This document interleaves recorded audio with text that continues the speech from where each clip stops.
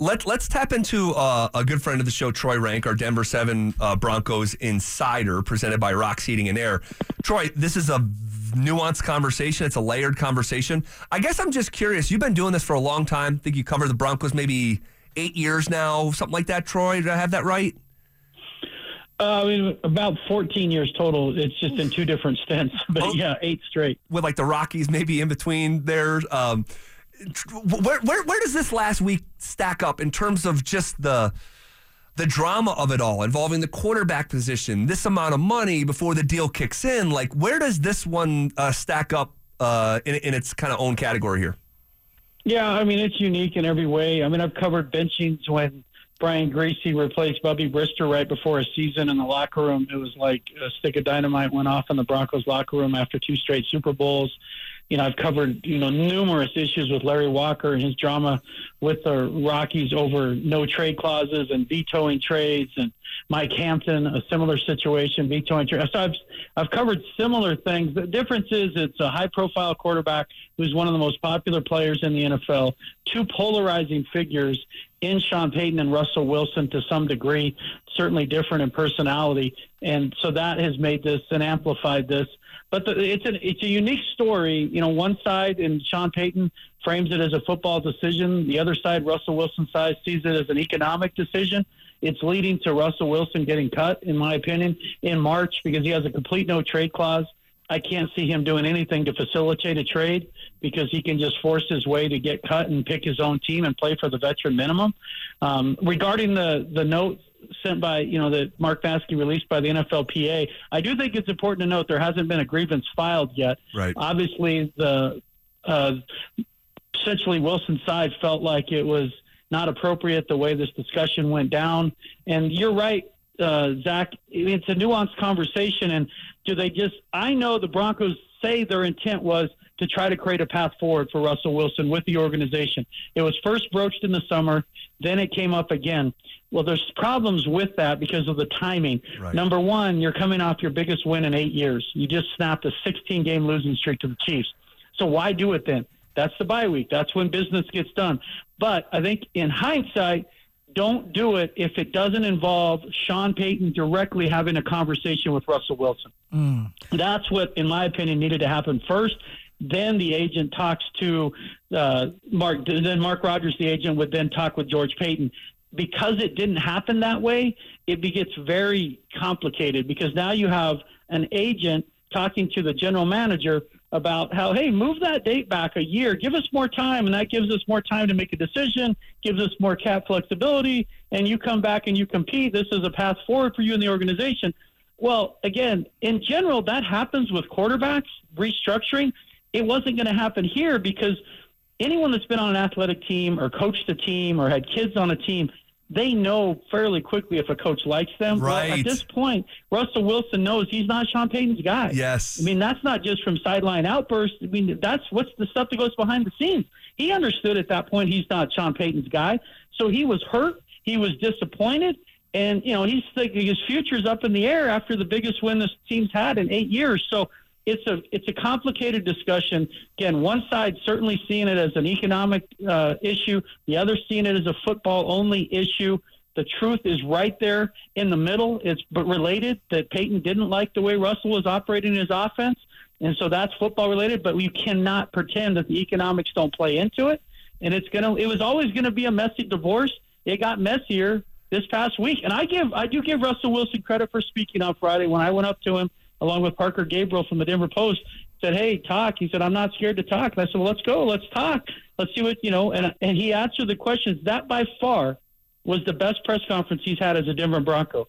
He revealed his pain. He revealed his anger. He was real. He was relatable. It clearly hurt him, but the business of the divorce was always going to be messy. It was always going to be messy, and it's lived up to that. Troy, other than Russell Wilson, is there a divorce coming with George Payton and Sean Payton?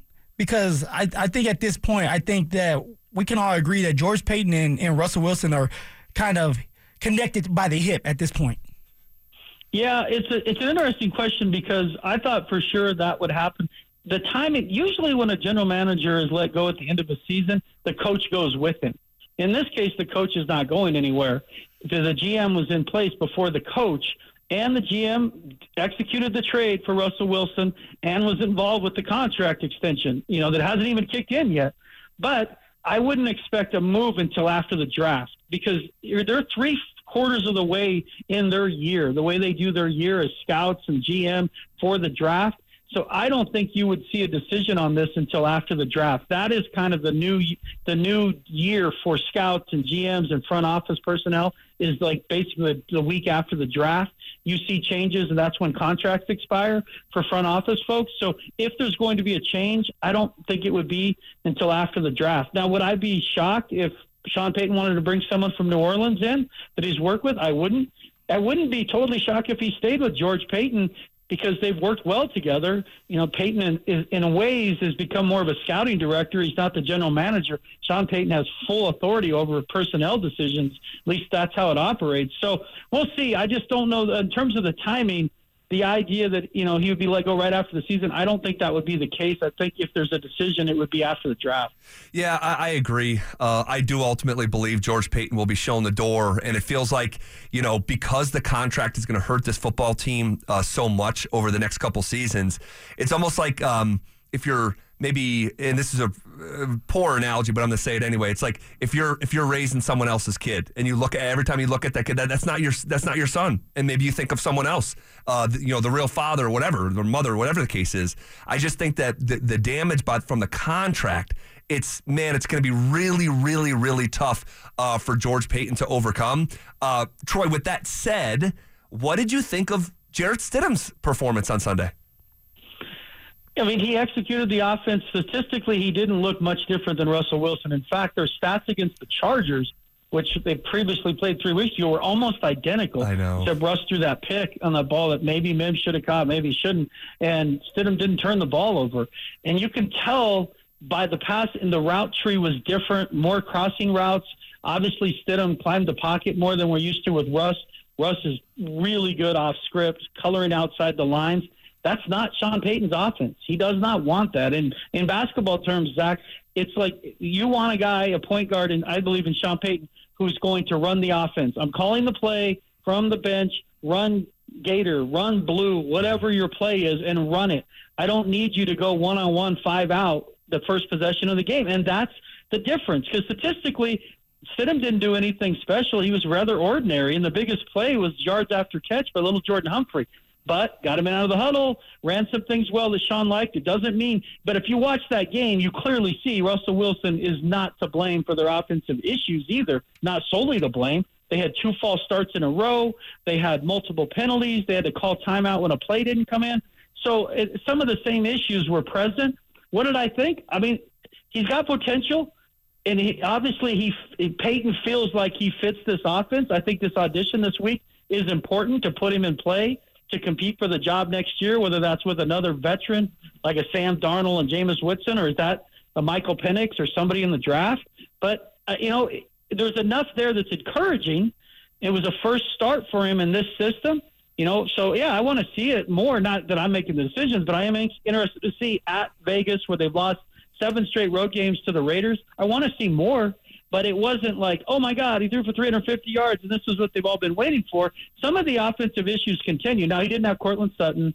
The run game has not been explosive in basically 2 months. So they've got other issues going on, but I was intrigued. Troy, what spark is Sean Payton talking about? Because, honestly, I did not see that. And also, with Jarrett Stidham, is he playing to audition for being the starting quarterback for next year?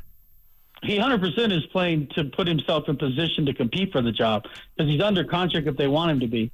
He doesn't have guaranteed money, but if you're going to solve the problem moving forward, because they're going to take, if Russell is designated as a post-June 1 salary cap cut, they're going to eat 30. They're going to, on their dead cap will be $34.6 million, and then $49 million in 2025.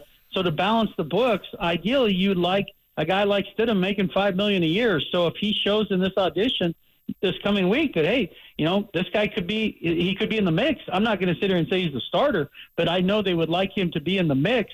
The spark, again, that's a negligible term. You know, spark might be the way the operation runs. You've been in huddles, Phil. You know, coaches can define intangibles loosely. But one guy showing a fire and getting guys organized, that's the spark, and it's not statistically. There's so many ways to answer that question. It wasn't statistically.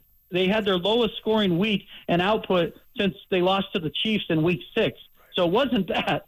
You know, in fairness to Stidham, no Sutton hurt. Judy had been sick late in the week. He wasn't himself. I mean, they had some issues going on. The McGlinchey went out early in the game. I mean, there were some issues there. I just want to be fair, too, that the personnel was a little off. But, yeah, statistically there wasn't this bump.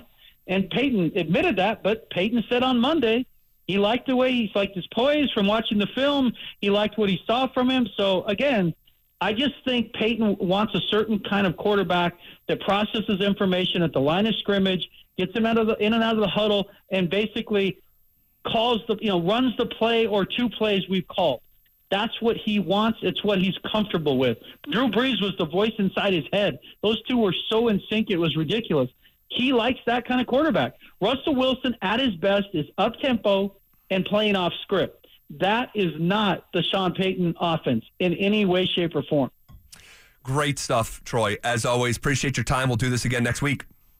You got it, Tim. All right, there he goes. That's Troy Renck of Denver 7, presented by ROX, Rocks Heating and Air.